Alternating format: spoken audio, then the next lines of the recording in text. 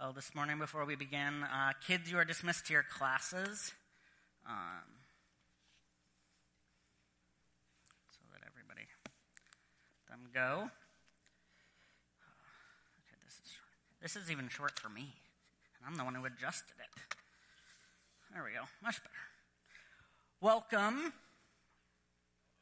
Oh, come on. I know I normally do announcements, but come on, you should at least give me something. Thank you. I feel loved. Anyway, we are in our second week of His Final Days series that we're doing leading up to Easter, and we're going to talk about the day of Tuesday today.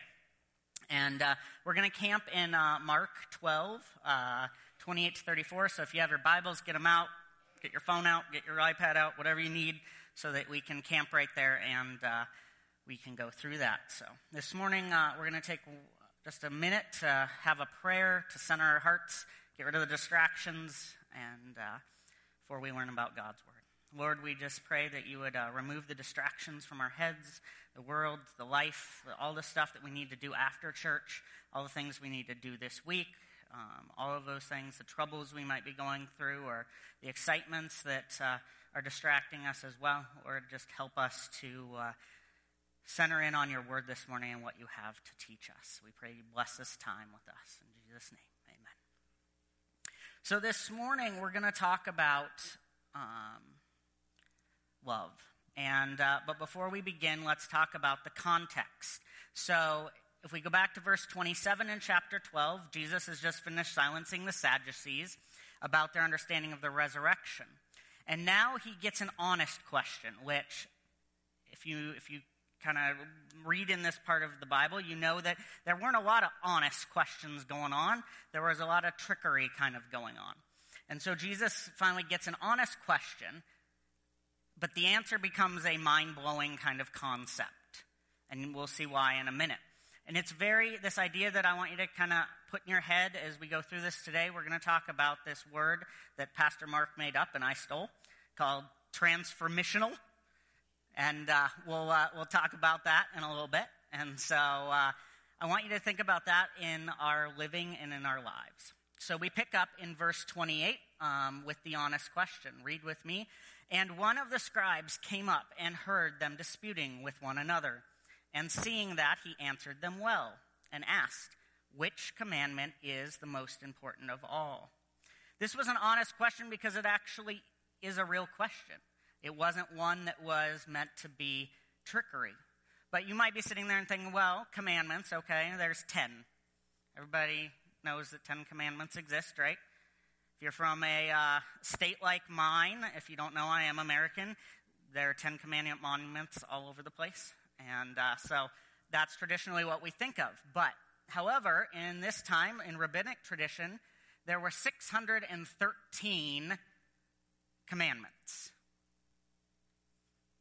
Of that, there were 248 that positive. You can think of those of your thou shalts. And 365 negative of those of thou shalt nots. So you think this is a question that maybe you want to know the answer to? The idea that what do I do? What do I follow? Some were weighted higher and lower in priority. But this is an honest, valid question. Which commandment is the most important of all? And Jesus responds in verse 29. Jesus answered, the most important is, hear, O Israel, the Lord, our God, is one. And you shall love the Lord your God with all your heart, with all your soul, with all your mind, and with all your strength. The second is this, you shall love your neighbor as yourself. There is no other commandment greater than these. And so when Jesus responds here, he's actually quoting from the Shema, which is the Jewish statement of faith, which we find in Deuteronomy 6, 4 and 5, which says, hear, O Israel, the Lord our God is one. Love the Lord your God with your heart, with your soul, and with all your strength. You will notice there the difference is mind is left out in Deuteronomy. Jesus is telling them something they already know. This was found in the Torah, the first 5 books of the Hebrew Bible, right? So they already knew this, but Jesus added this one thing. Your soul, your mind, your heart. So what does that mean to love God with all of these things? Why is this important? Why is this your first commandment? Well, this is your transformation. It's the God's love in us, right? That he's given to us, that we then love him. It's a vertical relationship. It's the relationship between you and God. So we're going to explore each one of these today. The idea of heart, soul, body, and mind. So the concept of heart here is the passion that is in each one of us. In the Bible, the heart is more than a pumping station. It is a command center of the body where the decisions are made and plans are hatched. It is the center of our inner being, which controls our feelings, our emotions, our passions, and our desires. We can often assert or say that I believe this or I want to do this, but our heart, a great person put it this way, that the telltale heart will betray you based on what you really believe, right? We can say we think a certain way, or we can say we love God even with all our heart, but a priority might slip a little higher. Our heart reveals what we truly believe, and we see this in the Bible in Luke 15. So Jesus, there's a story of the prodigal son. You may know it, you may not. It's a pretty easy story. It goes something like this. There are two sons and a father, and the father wants his sons to kind of work for him, right? One son is the obedient one. He's going to do everything that the father asks without question. The second son says, nope, I'm out of here. It reminds me of when I went off to college. A lot of people in my class were like, I'm out of this town, right? Like, we're going to go someplace else. Some people call him the rebellious son. So the son leaves to a far-off country. The father's yearning to reunite with his son, right? So his son comes home, and he's running to him. They're excited. And we see a lot of that. We throw a party. But what sometimes is overlooked is the obedient one. He's upset. He has no joy. His heart shows his true beliefs. And the reason why is that unlike his younger brother, he stayed at home. He obeyed his father. Some people even said, though, he felt like he was a slave. He didn't have joy for working for his parents or for his father. He instead just begrudgingly did his duties. Because probably deep within, he wanted to leave, but he didn't. So our heart is something that really changes in terms of who we are, right? Like, if you love God with all your heart, your actions will be different than if you believe X. Another easier way to put this is, we go back to Mark and I spoke on giving a couple of weeks or 3 weeks ago, and we talked about the verse in Matthew chapter 6:21, where our treasure is, our heart will be also. So what you treasure, what you value, is where your heart is at. Do you value God? Do you value your relationship, that vertical relationship with him? An easy one, and a great example to put it in today's kind of context, I could say that I am a devout Rough Riders fan. I am going to wear green. I am going to, drive to Saskatchewan every weekend that they are home next year and watch it. And I'm excited that they stole Edmonton's coach. Nobody believes me. But my heart will betray me because of what I place my kids in.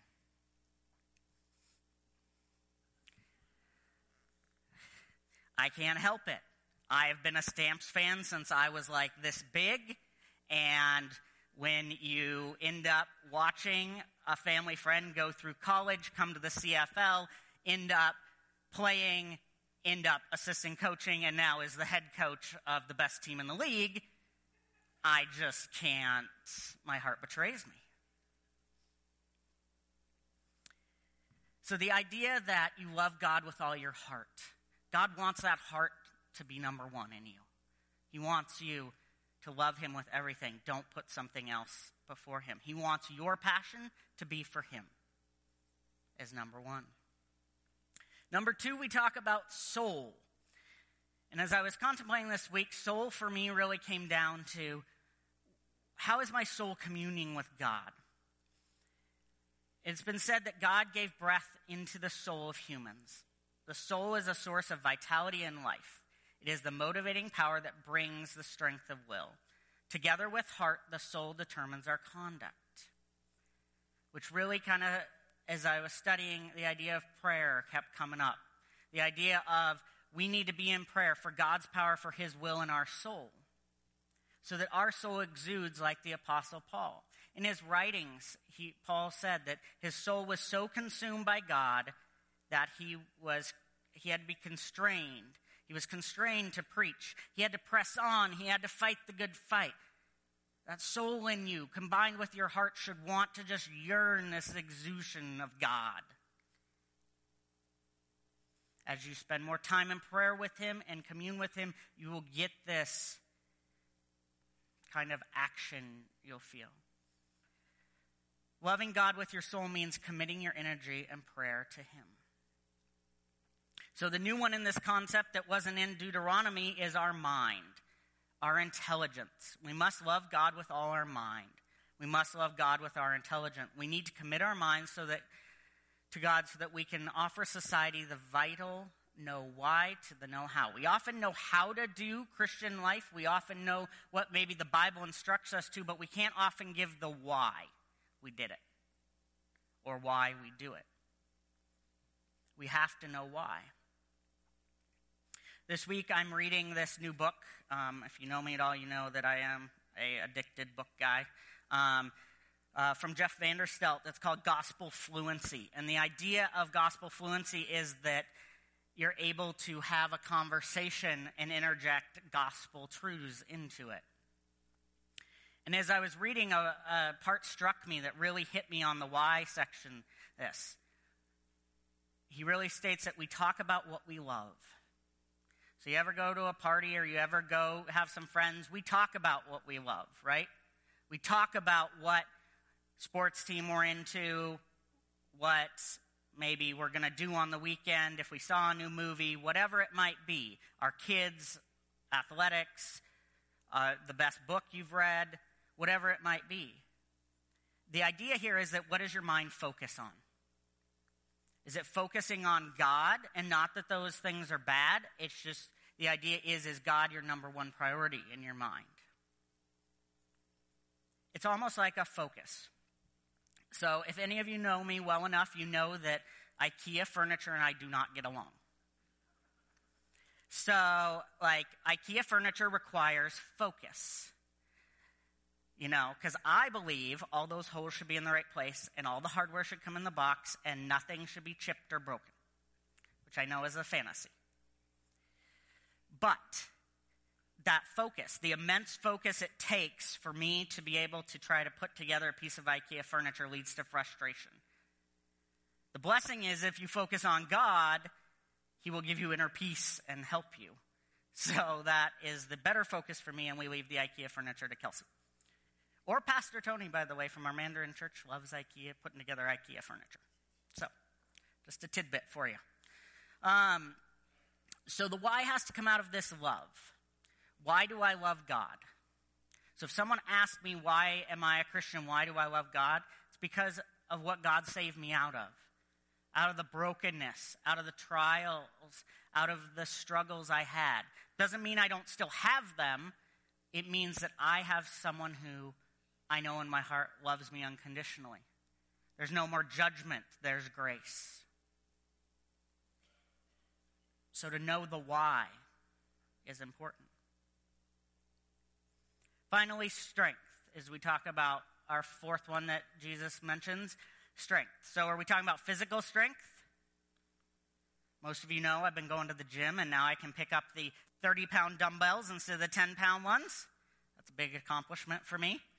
These skinny arms can't really pick up much. Pastor Mark and I would not be in a good competition because he'll be able to, bench press 300 pounds, and I can lift a 10-pound dumbbell. So, but it's also about your possessions as well. It's the strength and the capacity that you give. And the great story is, in farther on in Mark 12, you'll see the widow's 2 mites, or some people call it the 2 coins. Her love for God, she gave all she had. She had this strength of faith that she placed those coins in there. The rich gave to God what they skimmed off the top out of their abundance. She didn't worry about it. She did what she was led to in faith in order to honor and serve God. That takes strength, and I think we don't always talk about that. We think of strength as muscle, or we think of strength as perseverance. We don't always think of strength as a step of faith, but sometimes it is. But God wants you to love him through all of those.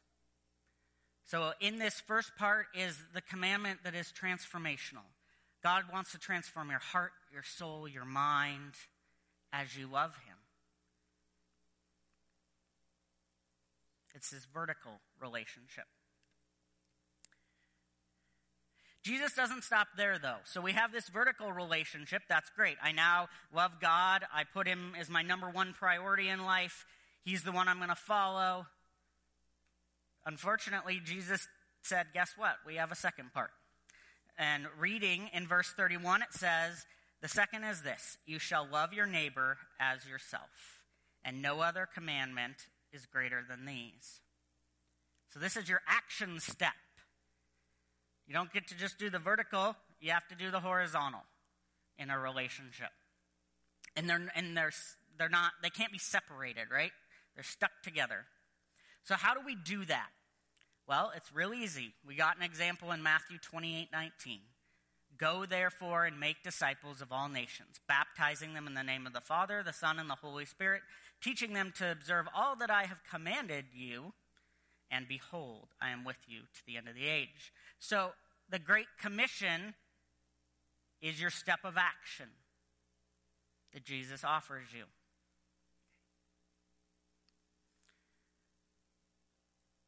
The idea of, we've heard for, if you've been around, whether even when I was a non-believer, the idea of love your neighbor as yourself always came up, right? But I found the way someone else put it, and it said, love others as well as you love yourself, which really kind of struck me in the idea that we decide to love others as well as we love ourselves. We can love our neighbor as ourselves, but the idea that as well as you love yourself kind of adds a different component to it. And you might be saying, well, there's lots of people that do great things and whatever. If I grab, one of my friends who is an atheist, and we go down and we go to Hope Mission, or we go to the Mustard Seed, they would serve a meal with me, right? They would hand out clothes, they would collect things, but there's a disconnect there for them because they're missing that love of God part. The distinction as Christians is the love aspect. Love God. The love God has put in you through the vertical relationship now has to be expressed in your horizontal relationships outwardly. The world may be able to love others, but Christ adds this extra aspect. You know the gospel. You get to communicate with them and share the good news of Jesus more than just serving someone. So the 2 key points here are love God and love others, right? And if you have your bulletin with you, you'll see on the front, this is really what we believe, or what we're striving for as imperfect people. To love God, love people, and make disciples of Jesus. This is who Jesus called us to be. When you have this deep relationship with God that's overflowing vertically, this horizontal will overflow. It also can be squashed, let's be honest. You could have this conviction to go do X, like serve your neighbor, or to help that person who's stranded on the side of the road. But something else is more important.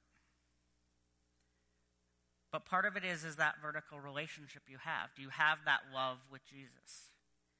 Do you love him with all your heart, soul, mind, and strength?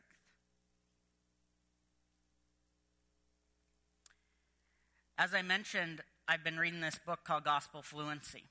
2 years ago, I got to go to this conference in Calgary. Someone invited me to it. It was 100 or 150 people. A businessman had given out his kind of warehouse for a Saturday to let Jeff fly in and have this opportunity to speak to us. And the idea of this gospel fluency really came out in how we be the church. How do we make both of these kind of meld together, right? And it really hit me because he was talking about gospel fluency, about how to have conversations in everyday life, right? But as pastors, a lot of people there, and including me, were saying, okay, what's the method, right? We want the method. We want to make this reproducible. I need to teach this to a gazillion people. And instead, Jeff said to us, this is intentional overflowing that has to take place inside each person. That vertical and horizontal meet. So oftentimes we hear that people have struggled with this outward part, right? Like we can do the serving part, but adding the Christ part or adding the gospel part into the outward flow is hard.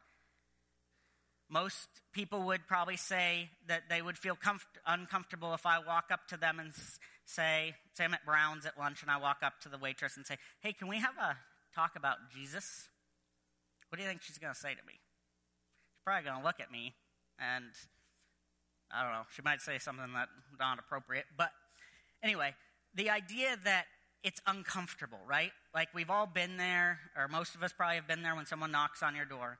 But the idea here is that the relationship aspect, this being involved in the lives of your neighbors and others, is what allows you to be able to speak life and truth into them.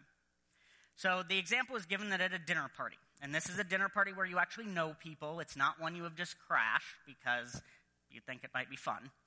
I can't remember which. Jeff or his wife mentioned this. And so they were chatting with a group of people standing around. And it was a cocktail hour and some people had some wine. And so partway through the conversation, someone, either him or his wife, mentioned, do you know Jesus drank wine?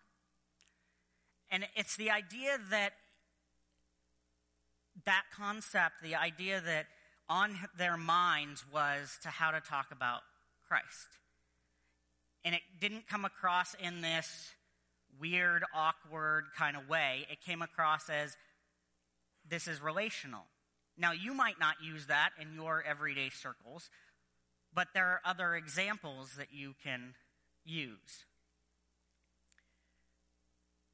There are two parts of this relational aspect, walking with others and being conscious of our opportunities for gospel conversation. When loving others allows us to see how God sees them.